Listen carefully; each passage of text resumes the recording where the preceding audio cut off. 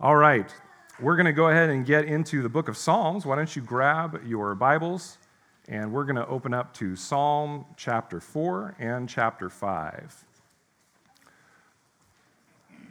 Psalm chapter 4 and chapter 5.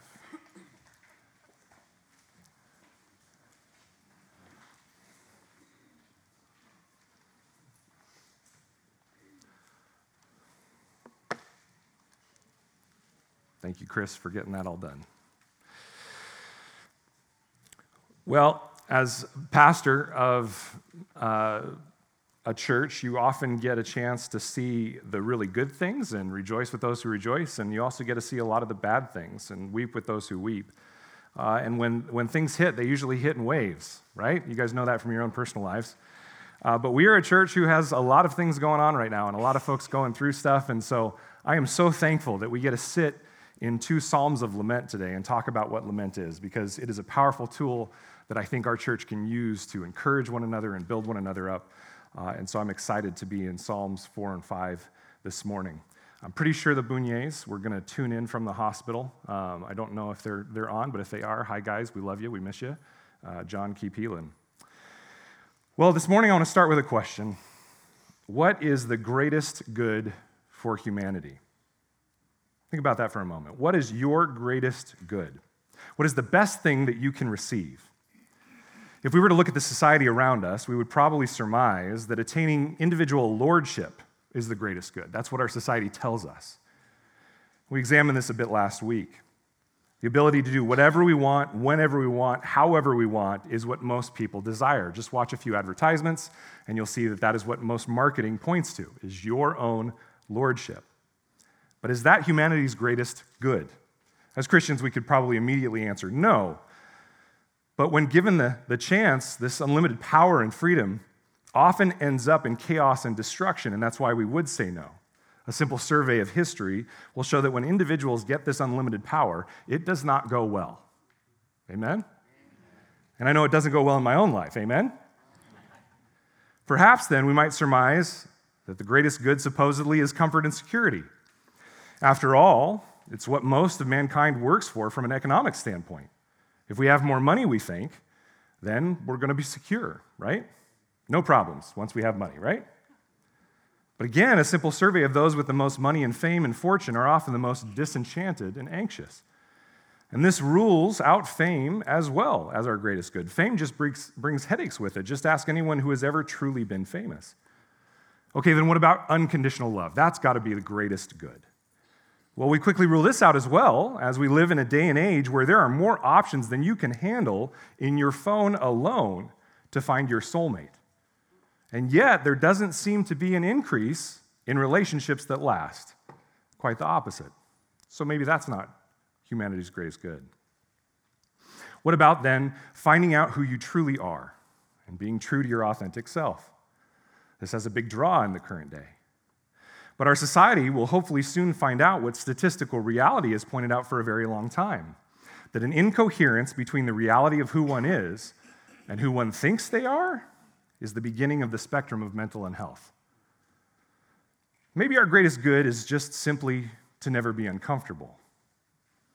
Another way to talk of this is to say that we have an expectation that we are never to be out of homeostasis or equilibrium. But a quick look to anything that causes growth, such as education or exercise or even relational intimacy, requires us to be uncomfortable for us to grow.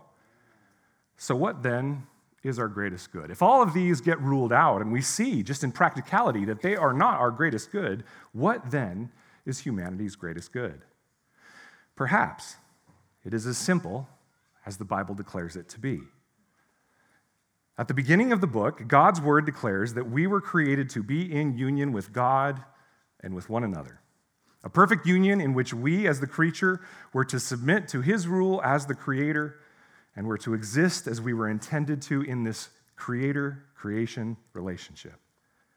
We were tasked with work that was fruitful and beneficial and with the purpose to reflect his character to all creation and to one another. And at the end of the book, when we see ourselves in the restored heaven and earth, the same reality is put back in right order, and God's glory and mankind's good is full once again. And at the center of the book is the story of Jesus, who is the perfect example of that obedient human, walking in the lordship of the Father, living in a way that declares God's rule, living, dying, resurrecting, so that we can be brought back into relationship with our Creator. In these three anchor points of the biblical storyline and many others, we see that mankind's greatest good is to be united intimately with our God as Creator, Savior, and Lord. That's our greatest good. That's the biggest and best thing that we can desire. Unfortunately, mankind has at its core the desire to lord over God and one another. We've bought into the lie that Satan has sown that if we are Lord, that we can grasp glory, power, wealth, fame, and eternity without God, then we will be happier. I'll be happy when, we say. We'll be happier than if we simply submit to God's good order as He is Creator and we are creation.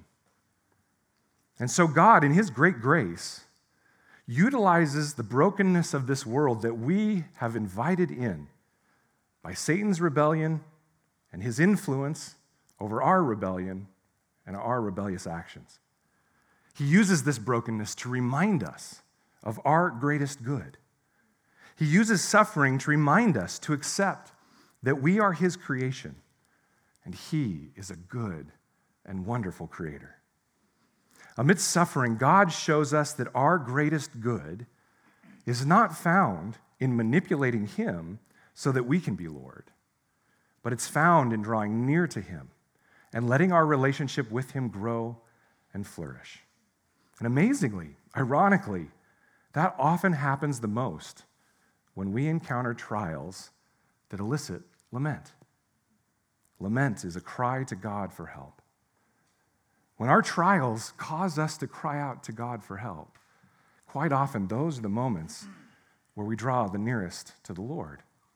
I've been so blessed in the last few weeks as I've seen people go through extremely hard circumstances. And then to say, in the midst of those circumstances, even without complete answers on the other side, God is so good. He has drawn me near. Friends, when we lament, that is oftentimes what draws us closer to God. And that is what we'll see this morning as we look at Psalms 4 and 5. King David will give us two laments that both call out an appeal for God's help. We will see in Psalm 4, David show us two ways of lament, and then show us in detail what the way of lament that leads to closer intimacy with God looks like in chapter 5. And this morning, what we'll be looking at is the fact that lament draws us closer to God. We'll look at lament that draws us closer to God. That's the title for this morning. Now, we heard Psalm 5 read earlier to us as part of the preparation for the ministry of the Word. Let's now, as a unified assembly of God's people, read Psalm 4. And as we read it, remember that we're going to be reading out of the ESV, so if you have a different translation, it'll be slightly different. But as we read it, let's read with the tone and emotion that David is intending, one of a cry and plea to God for help. Psalm 4. Answer me when I call, O God of my righteousness. You have given me relief when I was in distress. Be gracious to me and hear my prayer. O men, how long shall my honor be turned into shame? How long will you love vain words and seek after lies? Selah. But you know that the Lord has set apart the godly for Himself. The Lord hears when I call to Him. Be angry and do not sin. Ponder in your own hearts on your beds and be silent. Selah. Offer right sacrifices and put your trust in the Lord Yahweh. There are many who say, who will show us some good? Lift up the light of your face upon us, O Lord. You have put more joy in my heart than they have when their grain and wine abound. In peace I will both lie down and sleep, for you alone, O Lord, make me dwell in safety. This is the word of the Lord. The first thing that we notice in both Psalms 4 and 5 is that lament is the natural cry of God's suffering creation. Lament is the natural cry of God's suffering creation. In the introductions, we see David naturally cry out to God, make an appeal for his help. And this is very much the natural cry of God's suffering creation. Now, numbers vary because it's not something that can be totally objectively defined, but generally it is agreed that there are somewhere between 55 and 70 lament psalms in the book of Psalms. Some are individual, like we read today, and some are communal of all Israel crying out to God. And with these numbers, the psalm type of lament makes up the largest portion of psalms in the Bible. Let me say that again. The psalm type of lament makes up the largest portion of psalms in the Bible. Now, friends, how should this inform our expectations for this life if the largest category of psalms is a cry for help in the midst of struggle and suffering? What do you think we should expect? Suffering. Perhaps existing in the wealthy and entertained society we have become has blinded us to the reality that we live in a fallen, broken world. And our expectations have been set that we will have heaven in this life rather than in the next. We as believers know of the struggle of much of the rest of the planet. We support brothers and sisters across the world. But then, as if turning our brains off, we look at our own lives and wonder why they're not easier and more comfortable. But the Psalms of Lament should give us great comfort. They should point out to us the fact that we're suffering is not abnormal. They show us that it is the normal journey of humankind to walk through suffering, especially of God's people, because we have an adversary that hates us and hates the God that we serve. And so this can comfort us when we find ourselves suffering because we realize we are not alone in the trials and struggles that we face. Amen? There are brothers and sisters across this entire world who know suffering, and we can stand firm with them in the faith. That's a beautiful thing. But then it also reorients us to the reality of our role and place in this world. We are the creation, are we not? We're not the creator. For if we were Lord and Creator, we would be the ones answering the lament, not listening for it. Our regular cry for help reminds us of who we are. It humbles us, and it reminds us of who God is. Amen? When I became a parent, I was blown away by the emotion that was elicited in my heart when I heard my children cry for help.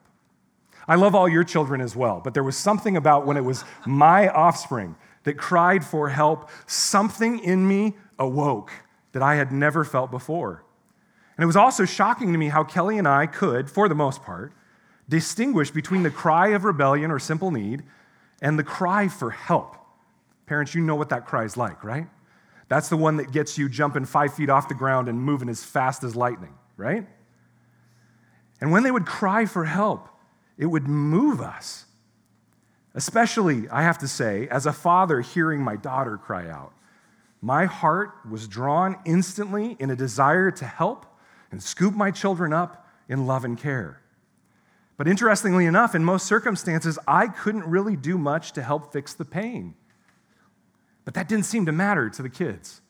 Yes, we'd bandage their owies and do whatever else was needed, but what was sweet about most of those moments, and still is the ability to just hold our kids or hold one another when we're lamenting in the midst of trials and struggles and hurts.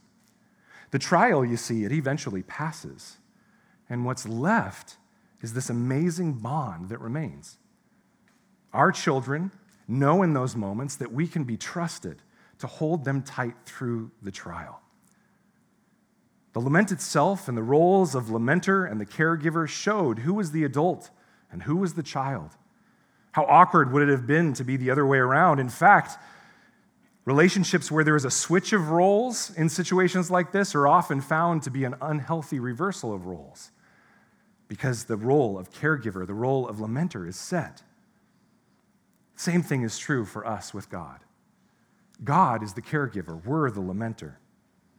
And as it says in Romans 1, the creation speaks clearly of the Creator. The fact that this parent-child or this caregiver-lamenter picture is there. Our laments quite clearly show that we are the creation and God is the Creator.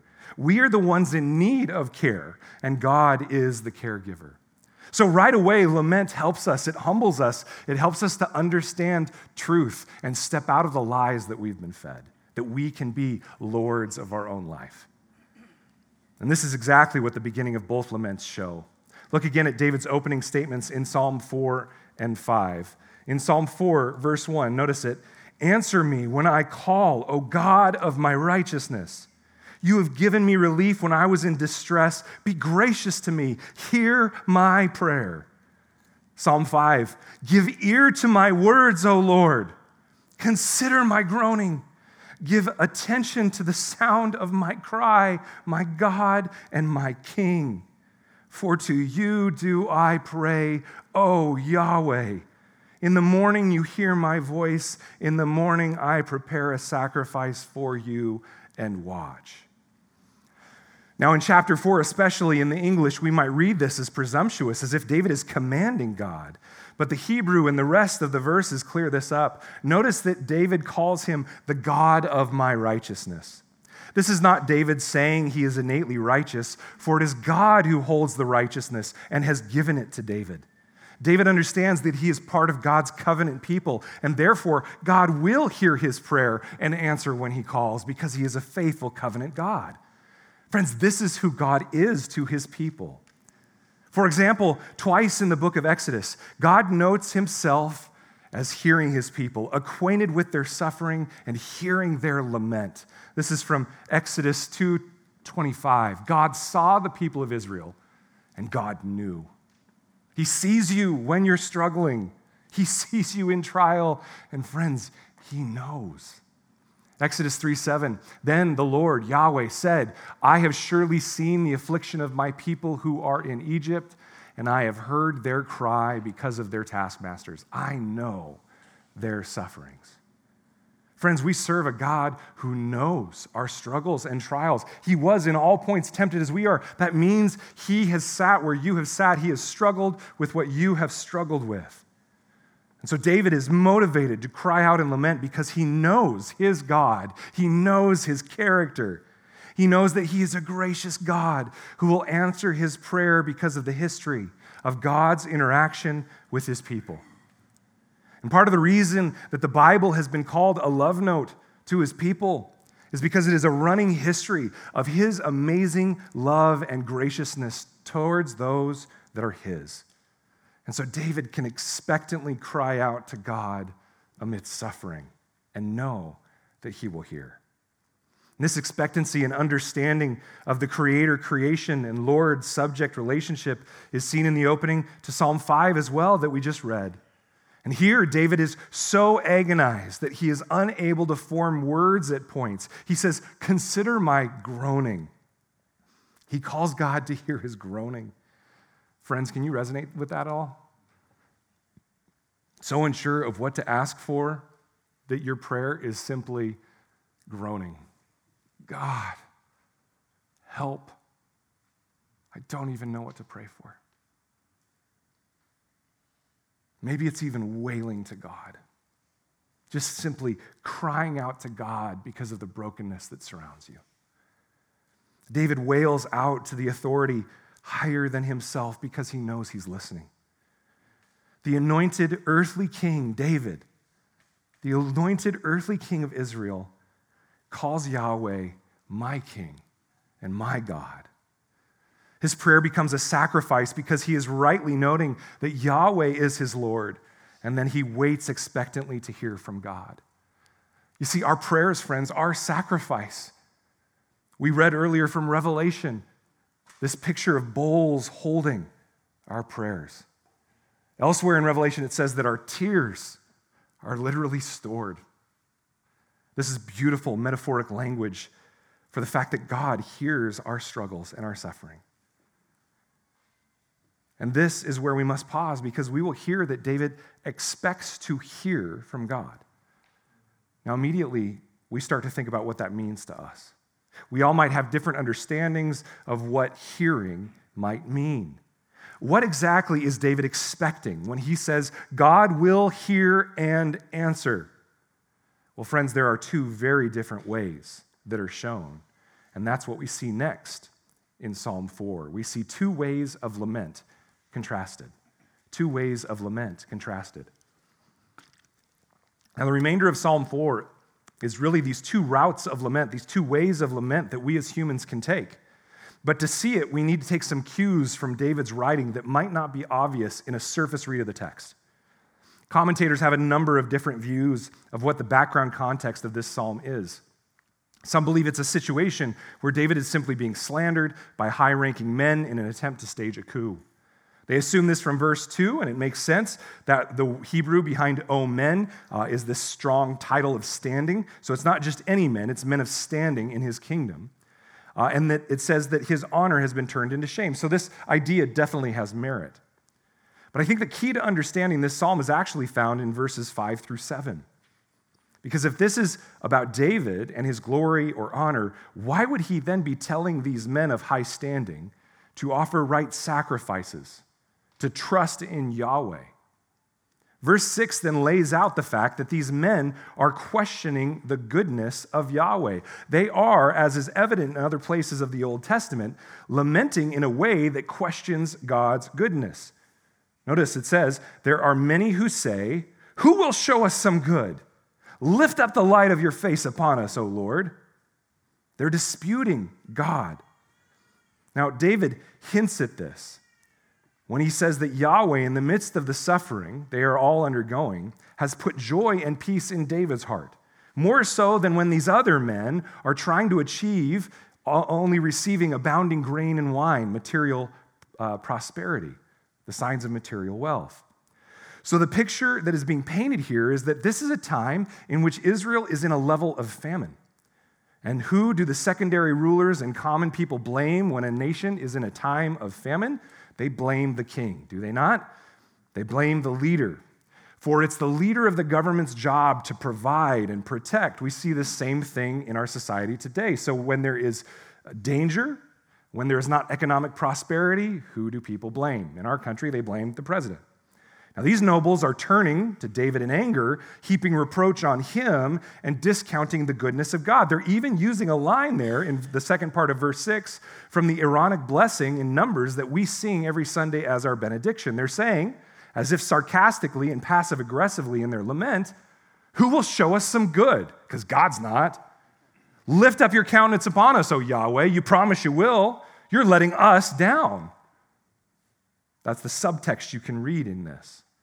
And the implication with David's call to offer right sacrifices and put their trust in Yahweh is that they're doing the opposite. They, like the people around them, are turning away from the truth of their covenant relationship with Yahweh and are turning to lies and vain words, it says in verse 2. Lies and vain words. And this idea, coupled with this desire for prosperity, leads us to believe that the context is that they're turning to Baal worship as Israelites. And this was Israel's habit, was it not? We see this elsewhere throughout the Old Testament. And so what we have here is David challenging and exhorting against this way of lament that is so common to man. Rather than viewing God through the lens of his covenantal faithfulness and steadfast love, mankind often views God, I would say the majority of the time, even as Christians, we view God as our cosmic butler that is meant to do as we please because we are lords in our own eyes. And when he does not provide or deliver for us in a way that seems fitting to us, we begin to look to other things, other so-called gods, other means of providing peace and prosperity. We begin to doubt his goodness, and we passive-aggressively cry out that he is letting us down. And we betray the fact that at our core, our sinful selves doubt his character. There's a transactional method about it all that shows a very works-based righteousness and view of grace. God, I've been obedient. Why aren't you holding up your end of the bargain, we say in times of this kind of lament. For when we hold God to account on not holding up his end of the so-called bargain, we are innately saying that he is in default because we are so righteous and good and deserving. And friends, this is what the humanistic gospel gives to us, the fact that God owes us. And just so you know, that's a false gospel. It's a lie. Rather than stay true to the truth of God's word that has been proven over and over again amidst his people, we begin to give our time and talents and treasure and hearts over to other things, false gods, or worse yet, a perverse view of who Yahweh is. We contort him into a God that is meant to meet our needs at any given time because we are Lord, not him. The symptom of this kind of transactional view of God is shown by where we try to find joy and peace.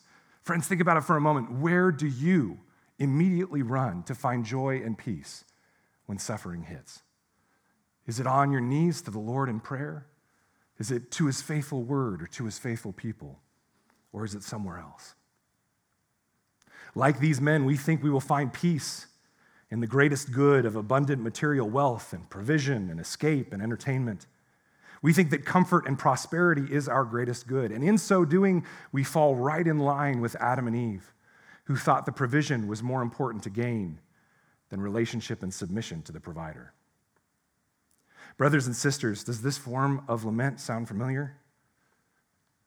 I would wager that each of us, myself included, have cried out in a similar accusatory lament. Why aren't you keeping up your end of the bargain, God? Why have you let me down? Many of you know my family's story with trying to have kids. My wife and I had many miscarriages before our boys, between our boys and our daughter, and then after our daughter. And in the midst of many of these miscarriages when we were younger, I did just this form of lament. It was one of the worst moments of my Christian walk when our 5th miscarriage happened, and I went up to our bedroom and I held God in reproach because I put forth the faulty evidence before him that I had been so faithful to him, and here he was not being faithful to me. Little did I know the enormous amounts of grace that he would shower upon me and my family and my church through all of that suffering and trial. My words in that moment, as I cried out in anger at God, were lies and vanity.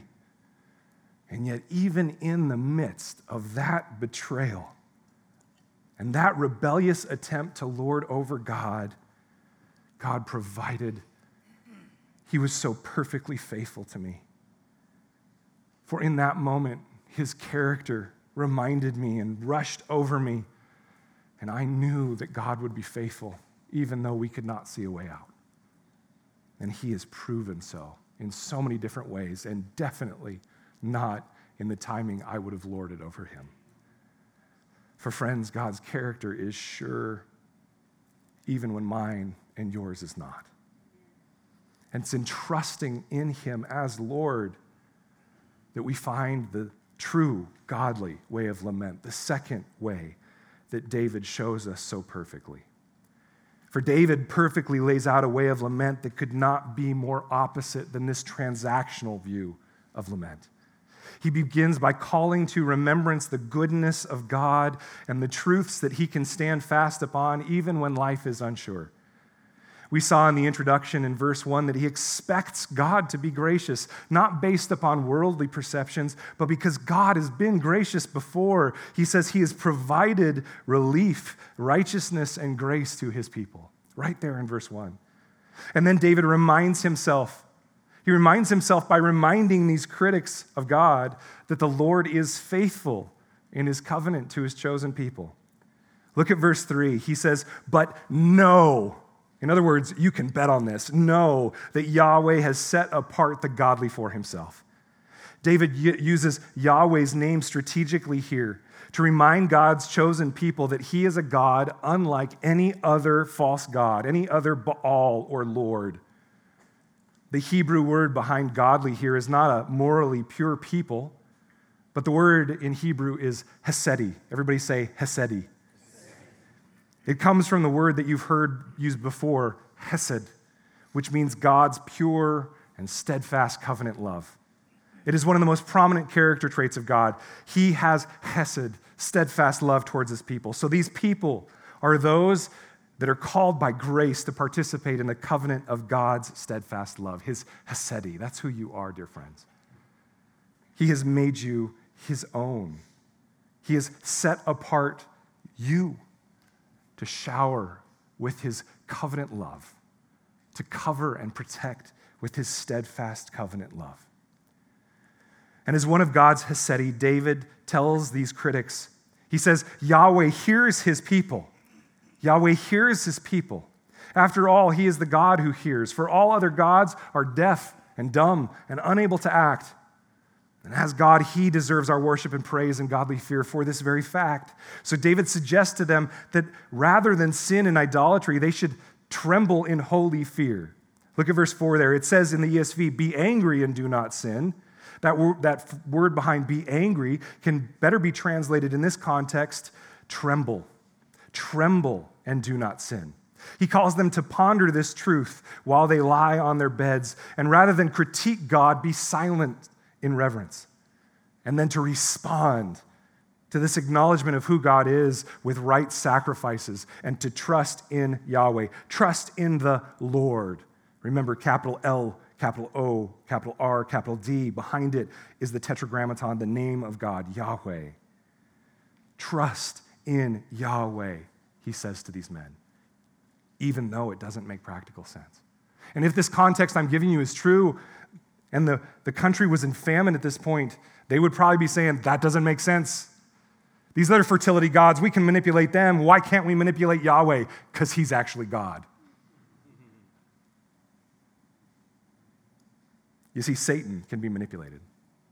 His demons that stand behind these false gods can be manipulated. God cannot be manipulated. And so he calls them to respond with right sacrifices and trust in Yahweh, even if it doesn't make practical sense. For God's purpose in the midst of suffering is our greatest good and his greatest glory. Our greatest good to draw near to him and trust in him and experience his glory. That's your greatest good, dear friends. It's not for our comfort or our prosperity, because God knows the heart of man and the likelihood that we would mistake the things of provision for our own glory, for our own power, for our own salvation or salvation itself, rather than turn to him in worship and trust as our greatest good. Friends, if you don't think this is true, just be honest with yourself for a moment and think about the last time that you just begged the Lord for something to occur. It could have been godly and good, but think about how quickly you moved on once it was answered. Am I the only sinner in the room that does that? How often I beg the Lord, Lord, please let this happen. It happens. I go, I knew you'd do it. And next, right? Rather than give amazing praise and thanksgiving for the fact that he led us through this trial, he helped us through it. This goes all the way back to what we talked about in Colossians with worship having at its heart thanksgiving to God for being the God that he is. Our greatest good is to draw near to him and trust in him and experience his glory. As New Covenant believers, all we must do to remember God's faithfulness is to look to the cross. There, amongst the greatest suffering that a human can bear, Christ, the God-man, took on all the sin and suffering of the world to bring about creation's greatest good, reconciliation with the Creator, with the Father God. The very core of our faith is that our God is powerful enough to redeem even suffering so that we might be made one with him in perfect union. That's the story of the cross. For the joy set before Christ, he endured even the suffering of the cross, despising the shame it required, and received the honor of being enthroned king over God's kingdom. The very good news we follow, brothers and sisters, is suffering leads to wholeness with God. For that is the story of the cross. And so when suffering comes, by remembering the cross and casting our eyes upon Jesus, we can know that that suffering will result in God's glory and our good. We can trust in that. And so we can look to him in his gospel in times of suffering and realize that through suffering, God has indeed placed, like David says, more joy in our hearts than we could ever receive through material prosperity. For friends, when that thing we are dying for goes away and our hope is supposedly lost, and the Lord resurrects our hope and helps us to realize it is only in him, we realize it's a hope that can never be taken away. It's a hope that is strong. It gives us true shalom, true peace that allows us to dwell in safety. Knowing God, being in covenant relationship with him, can give us that peace and allow us to lie down and sleep, as David says, because we know that it is our God that can make us dwell in safety, and only our God against even our greatest foes of sin, death, and hell. And so nothing can touch us. Nothing can touch us because God has conquered even death. This, friends, is the way of lament that God's people are to practice. Turning to God, embracing the very pain and suffering that we want to disappear, bringing it before him and remembering his character and the actions that have always come out of his character, and then aligning our hearts in trust with his will. This is the way of lament of God's people. And this is what we see in the rest of Psalm 5, as David laments there as well. After the introduction we already looked at in verses 1 through 3, we see that this way of lament is a lament that remembers God's holy character. Lament remembers God's holy character. David has done this in Psalm 4, but he'll do this again in verses 4 through 7 of Psalm 5. Are you with me so far? Let's read Psalm 5, verses 4 through 7. For you are not a God who delights in wickedness. Evil may not dwell with you. The boastful shall not stand before your eyes. You hate all evildoers. You destroy those who speak lies. The Lord abhors the bloodthirsty and deceitful man, but I, through the abundance of your steadfast love, will enter your house. I will bow down toward your holy temple in the fear of you.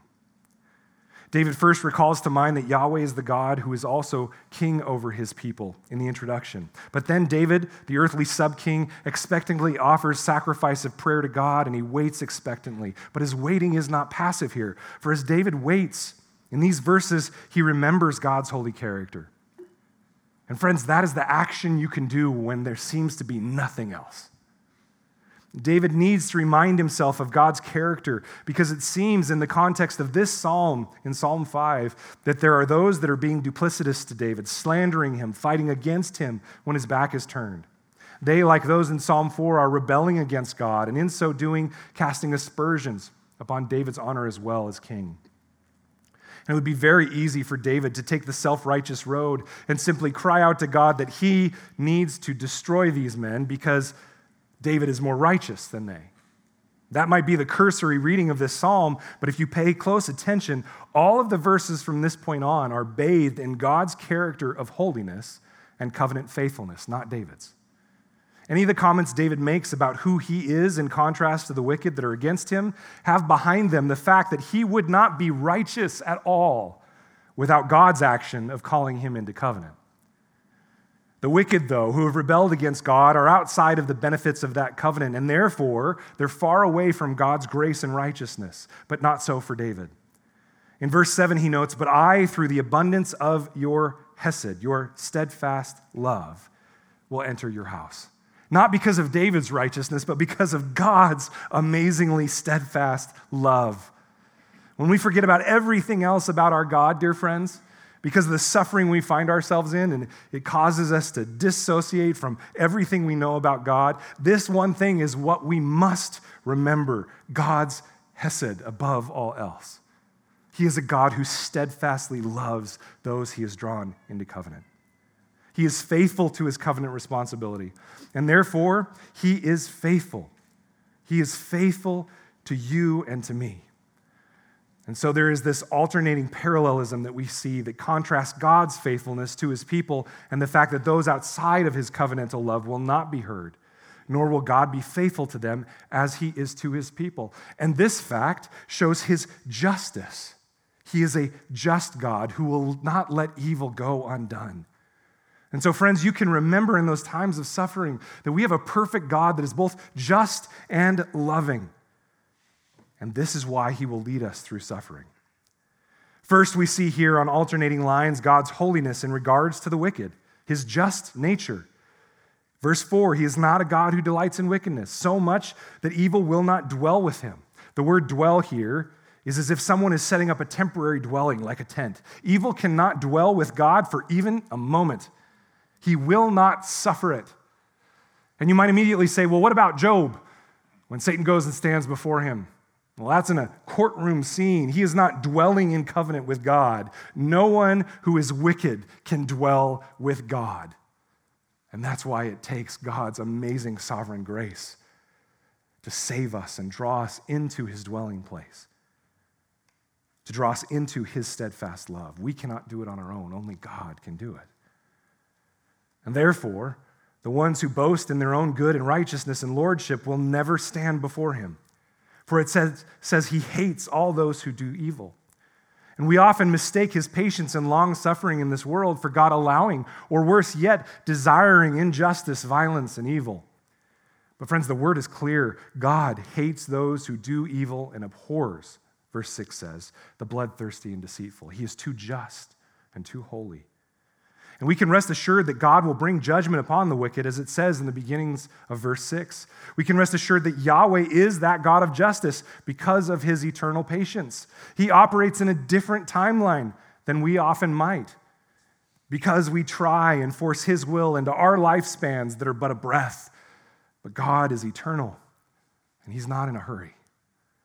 And verse 9 shows that David, amidst this lament of wickedness that surrounds him, is reminded that he cannot trust, nor should he even listen to the lies of the wicked.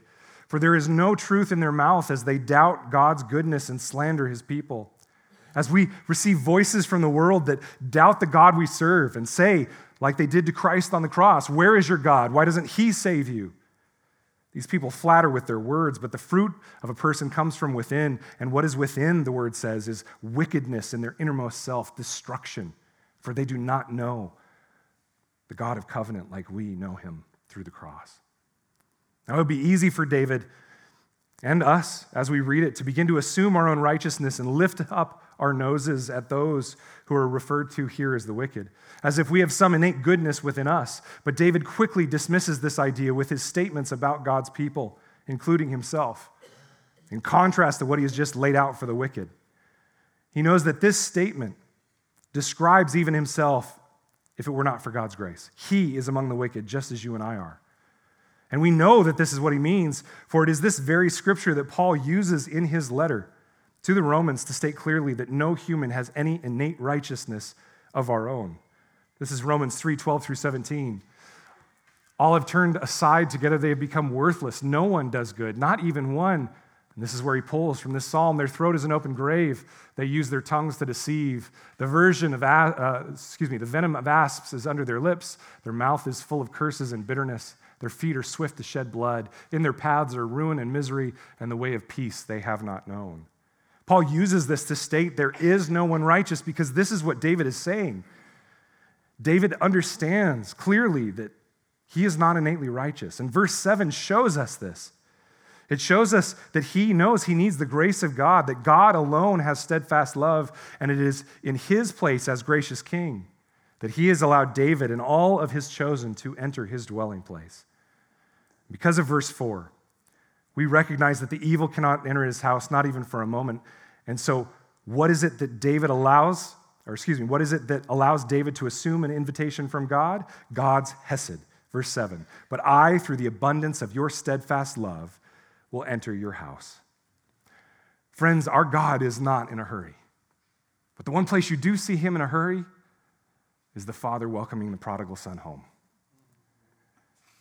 Our God is in a huge hurry to draw his people, to call them, to love them, to remind them of his hesed, his steadfast love for his own people. You see, friends, we have no goodness that merits God's love. And yet, He loves us with a love that can never be broken.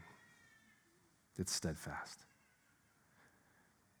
As with his covenant with Abraham, where God put Abraham to sleep and walked through the sacrifices by himself, God takes on the fullness of covenant responsibility in relationship with you and I. He alone has grace, and he has poured it out to you and I for no other reason than that he is good and gracious. And then, as part of his grace, he gives us cooperating grace to help us in our response. Because we do not sit lifeless in this new life he's given us, he enlivens us in our response. Like David, we then need to bow down in a holy reverence and fear towards God's dwelling place. I will bow down towards your holy temple in the fear of you. As new covenant believers, that's what we do here every Sunday amongst his people as we worship him together. For we recognize that it is not our worship that earns us his love, nor is it our righteousness that demands he dwell amongst us. Only his sovereign grace, only his sovereign love is powerful enough to take you and I, who once stood in the camp of the wicked, and make us his own so that we might dwell in the security of his love. So friends, when we find ourselves lamenting in the brokenness of this world, when we find ourselves lamenting the wickedness that lies around us, that seems to glory in evil and lies and violence and deceit and boasting and unholiness, we should have a natural lament rise from us. And that lament will bring about the humility and trust we see here, because we will recognize that we too are like all of the wicked. And yet, by God's sovereign grace, he has made us his own and loves us in his name. It gives us humility because we know that we too once took part in that rebellion of sin that caused the groaning we now feel. And humility that realizes that only through the abundance of God's steadfast love could we be given the security of covenant relationship with him.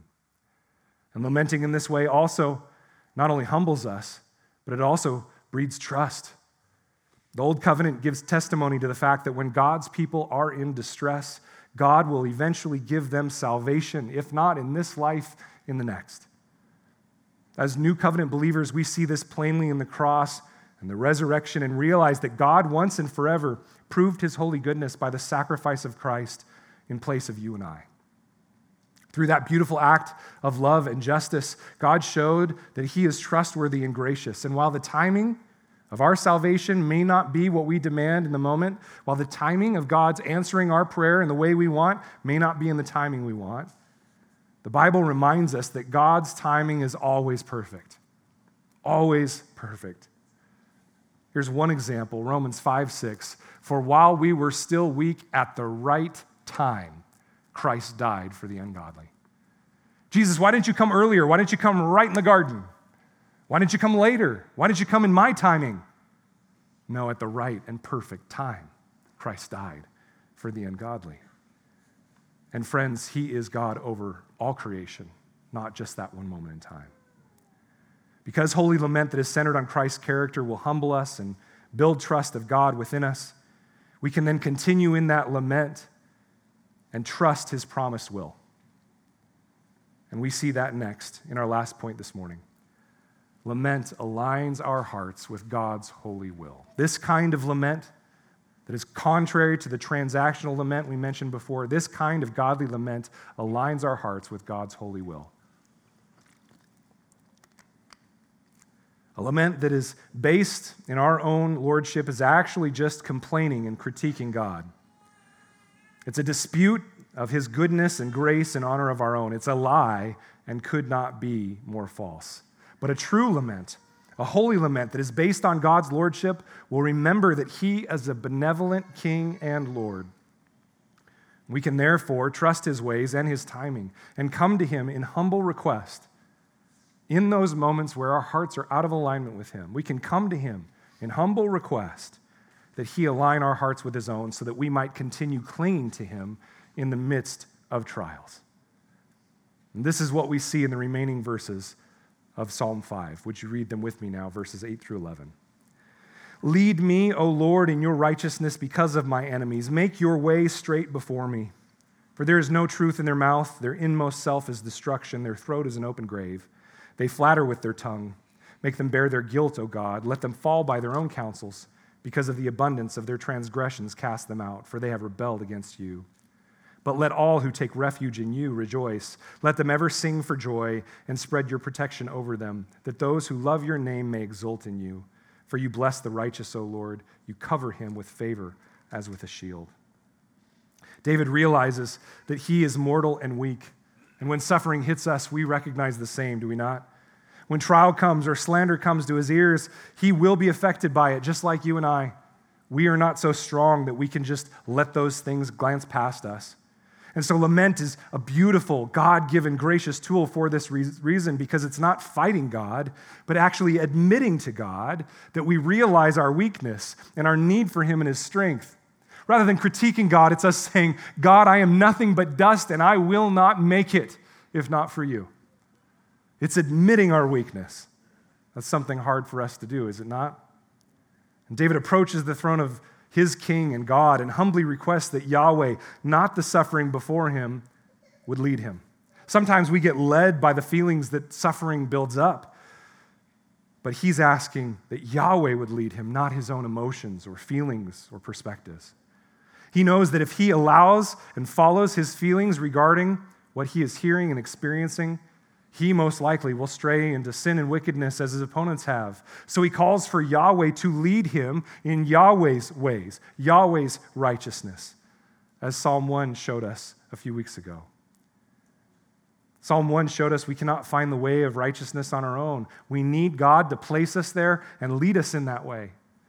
Our existence in that way is his grace, and our progress in that way is by his grace, by his steadfast love. And what good news this is, friends. For when we recognize our failings, our wickedness, our evil deep within, we aren't called to sit in shame or self-hatred. We immediately go to Christ in humility and state our weakness. We don't have an excuse to stay in the way of the wicked, for God in his power has placed us on the way of the righteous. And so we're reminded in these moments that we need him. We are weak, but he is strong, for he alone can make his way straight before us. He alone can lead us in righteousness. And from Psalm 4, he alone can make us dwell in safety. And God's will for the wicked, based in his justice, is that they will be cast out of his presence. All the wicked, without the grace of God, will bear their guilt and fall by the repetition and reception of their own lies and idolatry. The transgressions of those outside of the grace of God show that mankind is innately rebellious and God is innately just. And so God, in his justice, will cast them out into eternal darkness and destruction. And part of how lament causes us to realign our hearts with God is that it begins with our pain, but then quickly humbles us to realize that we deserve pain without God's grace. We deserve brokenness. We deserve being cast out. It then points our minds and hearts outward, away from our own pain, to those that are still enslaved by the lies of the enemy and their own sin. Lament, which remembers God's holiness and our unholiness, causes us to worship God, but then have a heart of grace and mercy to those around us that need God's graciousness as well. When we realize we are weak, that helps us to recognize so is everyone else, and they need the gospel. And so if we bring it to them and they harden their hearts towards God's grace, then we can trust him to judge justly in his timing. Lament that is centered on God's character will cause us to see the truth about God and about mankind and about ourselves. Going through this process of reframing and turning our thoughts towards heaven will then also cause us great joy and peace. And this is what it says there in verse 11 that we just read. When we find ourselves amidst suffering, lament causes us to remember God's faithfulness to his people, and so we can take refuge in that faithfulness. We don't have to worry that we have done something wrong or that God is enacting the punishment clause of this transactional contract that we've signed up with him. We instead remember what his character, his name means, and we recall to mind that we love him because he has steadfastly loved us first. And we know this as new covenant believers because of what he has accomplished in Christ. In salvation, he has already blessed us beyond what we deserve and given us righteousness beyond anything we could ever muster ourselves. And this is not just a portion of how we comfort ourselves during suffering. It is everything. His character is what we wrap ourselves in. The word in the ESV that's rendered here, cover, at the end of verse 11, can also be translated as surround. Friends, when we feel surrounded by evil and the lies of the enemy and the hatred of the wicked, maybe even just the hatred of the adversary, God surrounds us instead with the favor of his love. And in that love, we have been given a shield to fight off the attacks of the enemy, the lies and accusations that he wants to put forth about us and about God. And so rather than mourn in these moments, lament, the lament that we have looked at this morning, godly lament, it will take our mourning and our groaning and turn it back towards God so that we might see that even our worst suffering has been overcome in him. And instead of mourning, our mourning will be turned into joy, and we will sing for that joy that does not cease given our circumstances. And we will find ourselves exulting in God's name and character, especially in suffering brought on by man's sin. We will find ourselves holding on to him with everything we have because he will get us through it and prove, whether here or on the other side of eternity, that he is steadfastly faithful. Mission Fellowship, we must remember this morning that lament draws us closer to God. I know many of you in this room are struggling in different ways.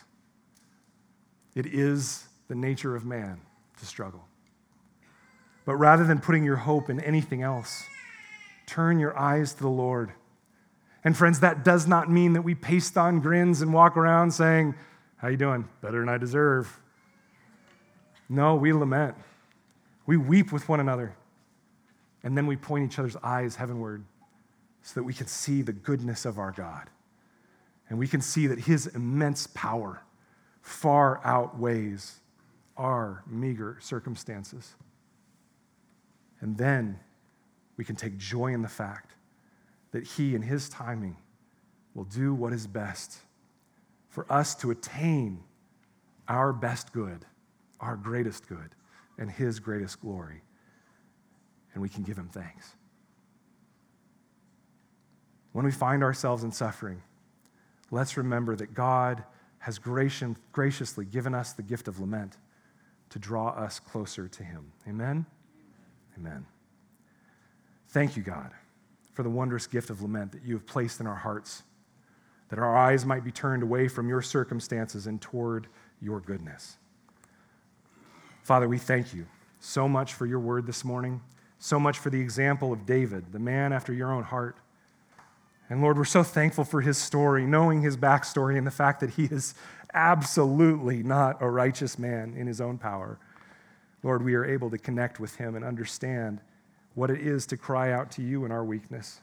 When we are broken, when we are under distress, when we are tempted, Lord, David shows us by your inspiration of his words in the Psalms that we can turn to you and cry out to you, that we can look to you and remember your steadfast love, your steadfast character that never moves.